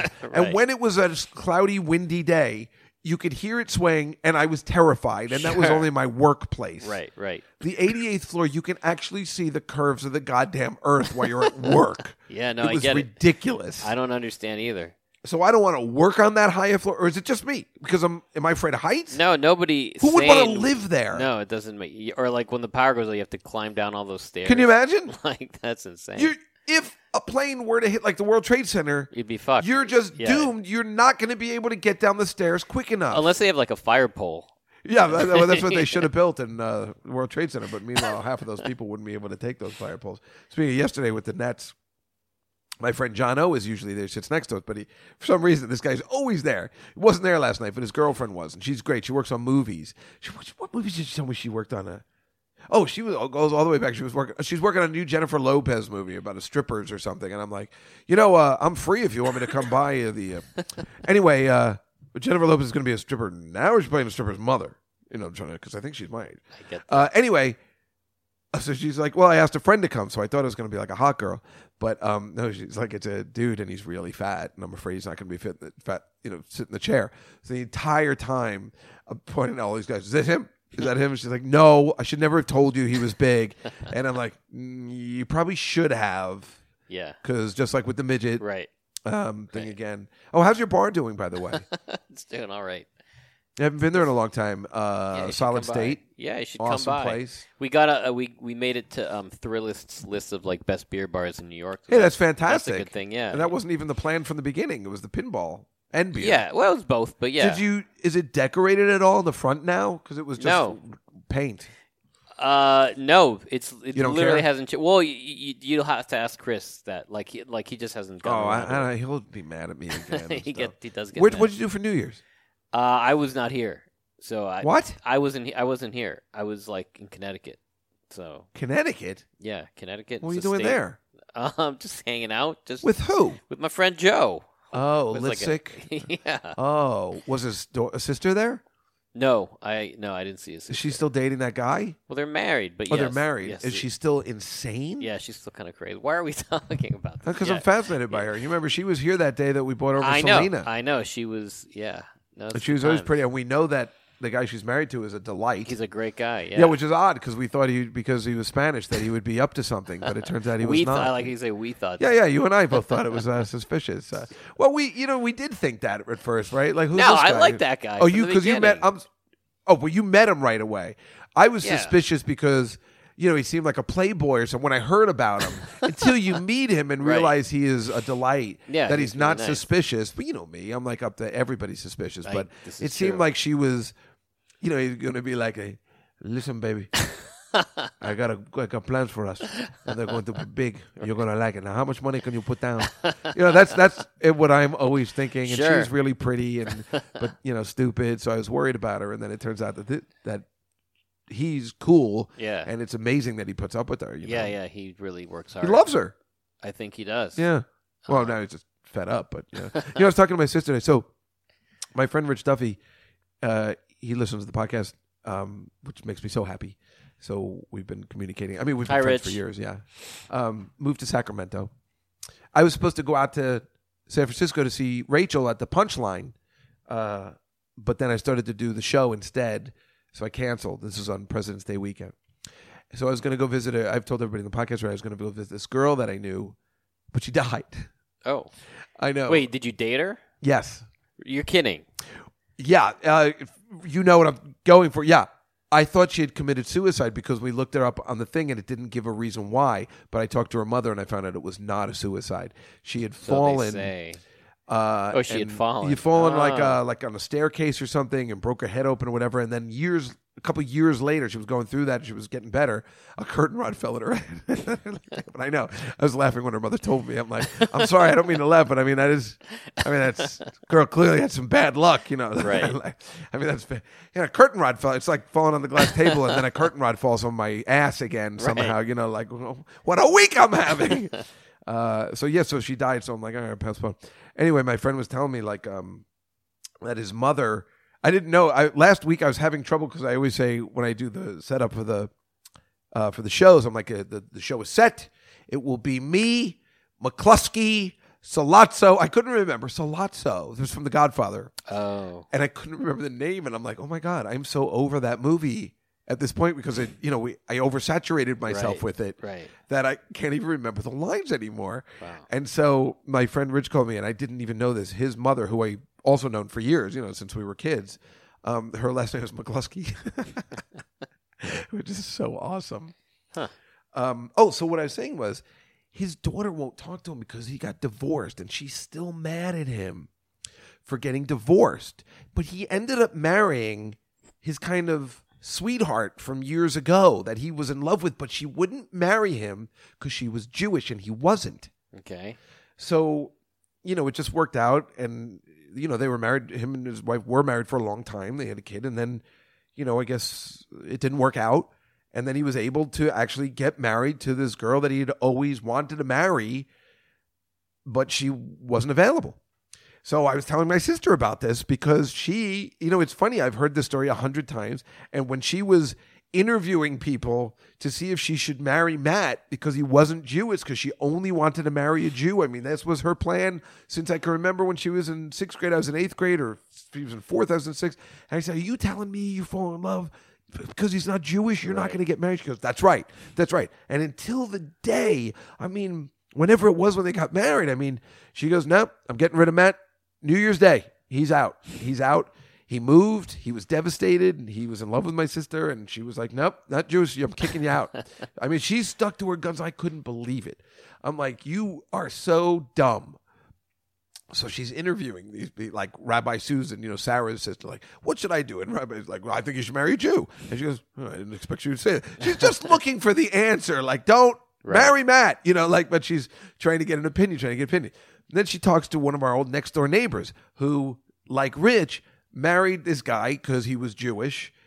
They didn't get along. They had got along for 20 years. Right. And then when she got divorced, dated the guy she wanted to marry from the beginning who wasn't Jewish, and now they're still married. Wow. And, and the guy's lovely and everything, whatever. And we found these stories when my sister was looking around, and everybody was divorced and then ended up marrying the person they wanted to marry 20 years before. Right. Marrying. It's not like you're fooling around with some 20-year-old whore or something. That's why I'm upset with I've met his daughter before. She's nice, and I don't understand. It's not like he's fooling around and be like, and here's your new mother. She's younger than you. You're all right, baby. You know what I'm talking about. This is the girl. I met her years ago. I knew they loved each other, but this Jewish thing, it's horrible. Nowadays, I don't think it matters, but there's still. But so my sister, I told her, I was like, you got it right. You got it right. You did the right thing. You said fuck that because this exact thing would happen to you. Right. Like she's like, well, you don't know. Matt might be in. I'm like, yeah, but he probably would. If he knew you were single, he'd probably get divorced and then marry you, Right. And then, you'd probably have the same outcome as you have right now.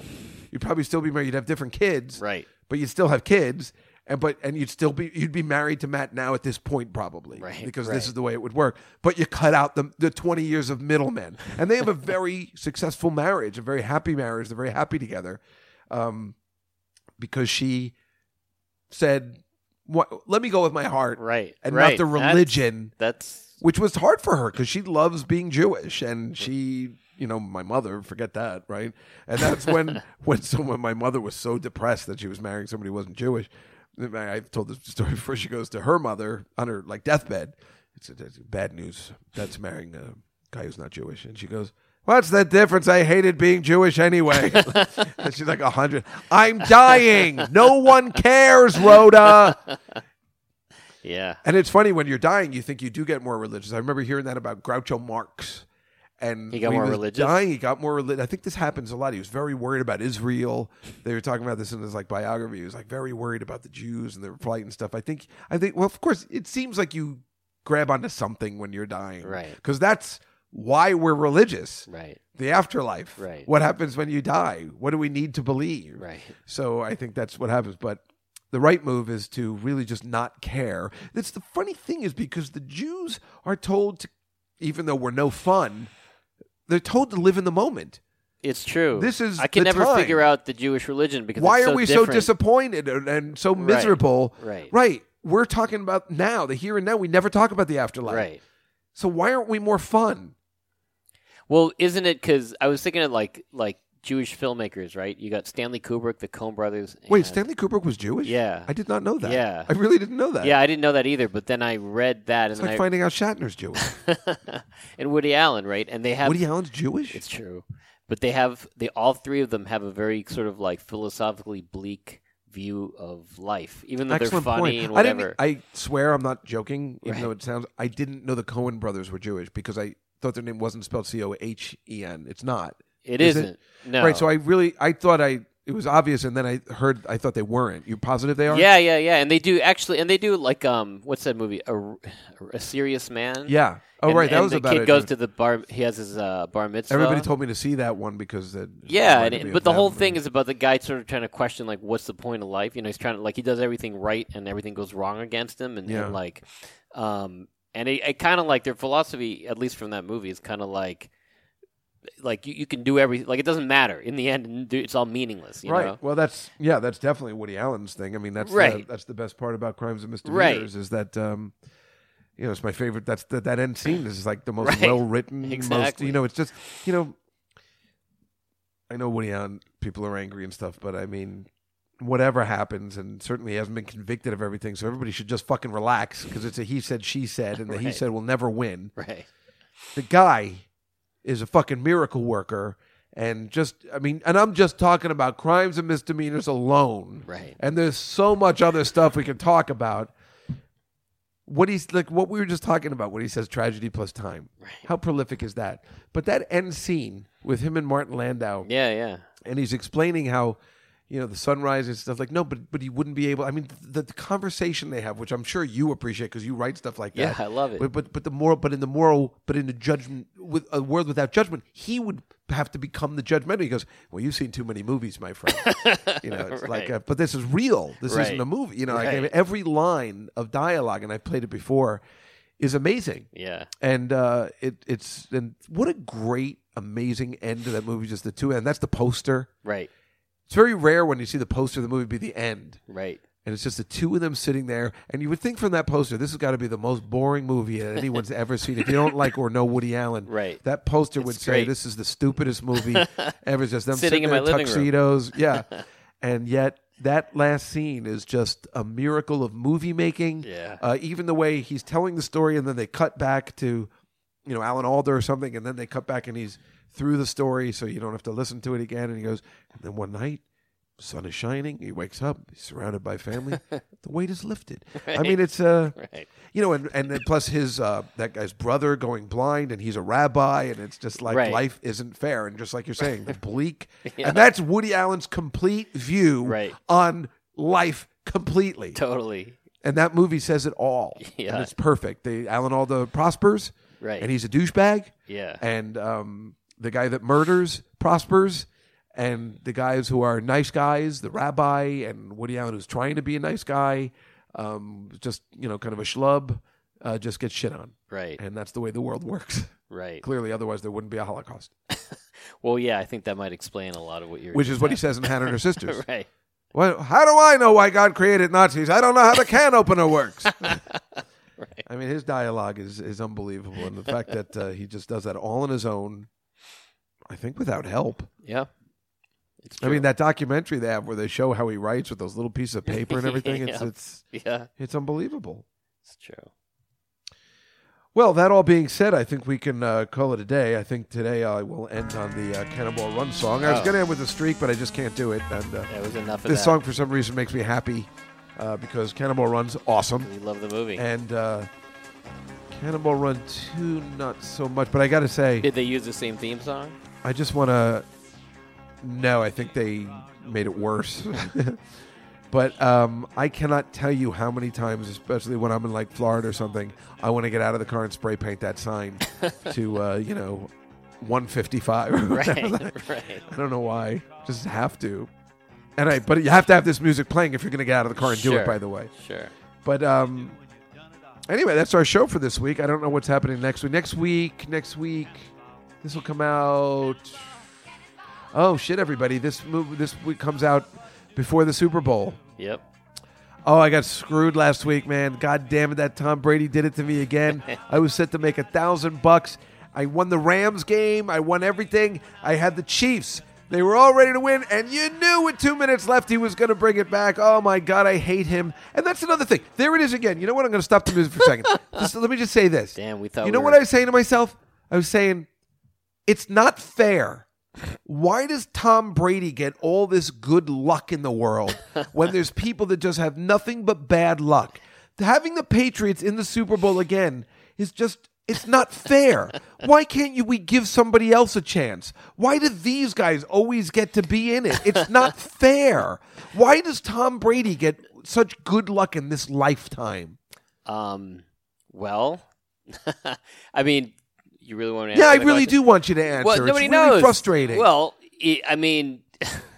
Why does God love Tom Brady so much and the goddamn Patriots? It's too much. People deserve a chance. Yeah, but you're assuming God gives a shit about a football game.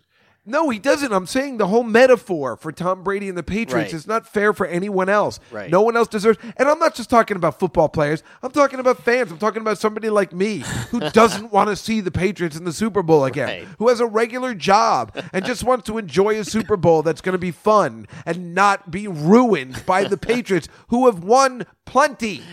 We know they're great. And I'm not, yes, maybe I'm a hater because I'm a Jets fan, but nobody is a Patriots hater anymore because we know that we're just in awe of this greatness. Mm-hmm. And you cannot not be in awe of Tom Brady. And if he was here right now, we'd all be kissing his ass because he is a miracle of existence. But it's just not fair. Anyway, that all being said, I'm betting the Patriots.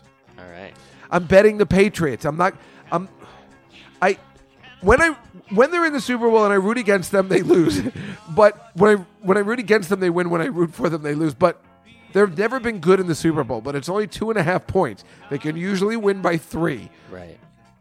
They're not playing an NFC East team, which they seem to have trouble with. The only Super Bowls they've lost are to NFC East teams. Right, because they didn't lose to the Seahawks. They won that game, right. They've only lost to the Giants and the Eagles. So if it's an NFC West team, I'm going Patriots. I don't know about the over-under yet, but right now I'm going for the Patriots. That is my plan, because I will talk to you after the Super Bowl. This comes out next Tuesday. Right, and then we won't podcast again until after the Super Bowl. So I'll talk to you after that, and then hopefully we can put our lives on track again. I'll have my colonoscopy and everything. It'll be great. That'll be coming. In fact, I'm thinking about podcasting while I'm prepping. So I might have, I'll have to keep, folks, I'm going to have to take a break. I'll be right back. I mean, that'll be funny. We'll get some commercials. No commercials. I'll just leave it blank, and then you'll hear me in the bathroom. No, I can't do that. It's too gross. Anyway, everybody, I hope everybody has a great week. Remember, you have anything going on besides Sesame Street? Watch Sesame Street on HBO. Yeah, no, that's it for now. Have you've been directing a lot of the bits on Sesame Street? I've done a few. Yeah. Congratulations on that. That's awesome. Solid State, the bar in Queens with the little person. Please come. It's a fun place if you're in town, and obviously if you're in town February 19th at the Comedy Cellar, come down and see the Oscar special, whatever that's going to be, and we'll talk more about that next time when we see you on the podcast after the Super Bowl, which will be February. Wow.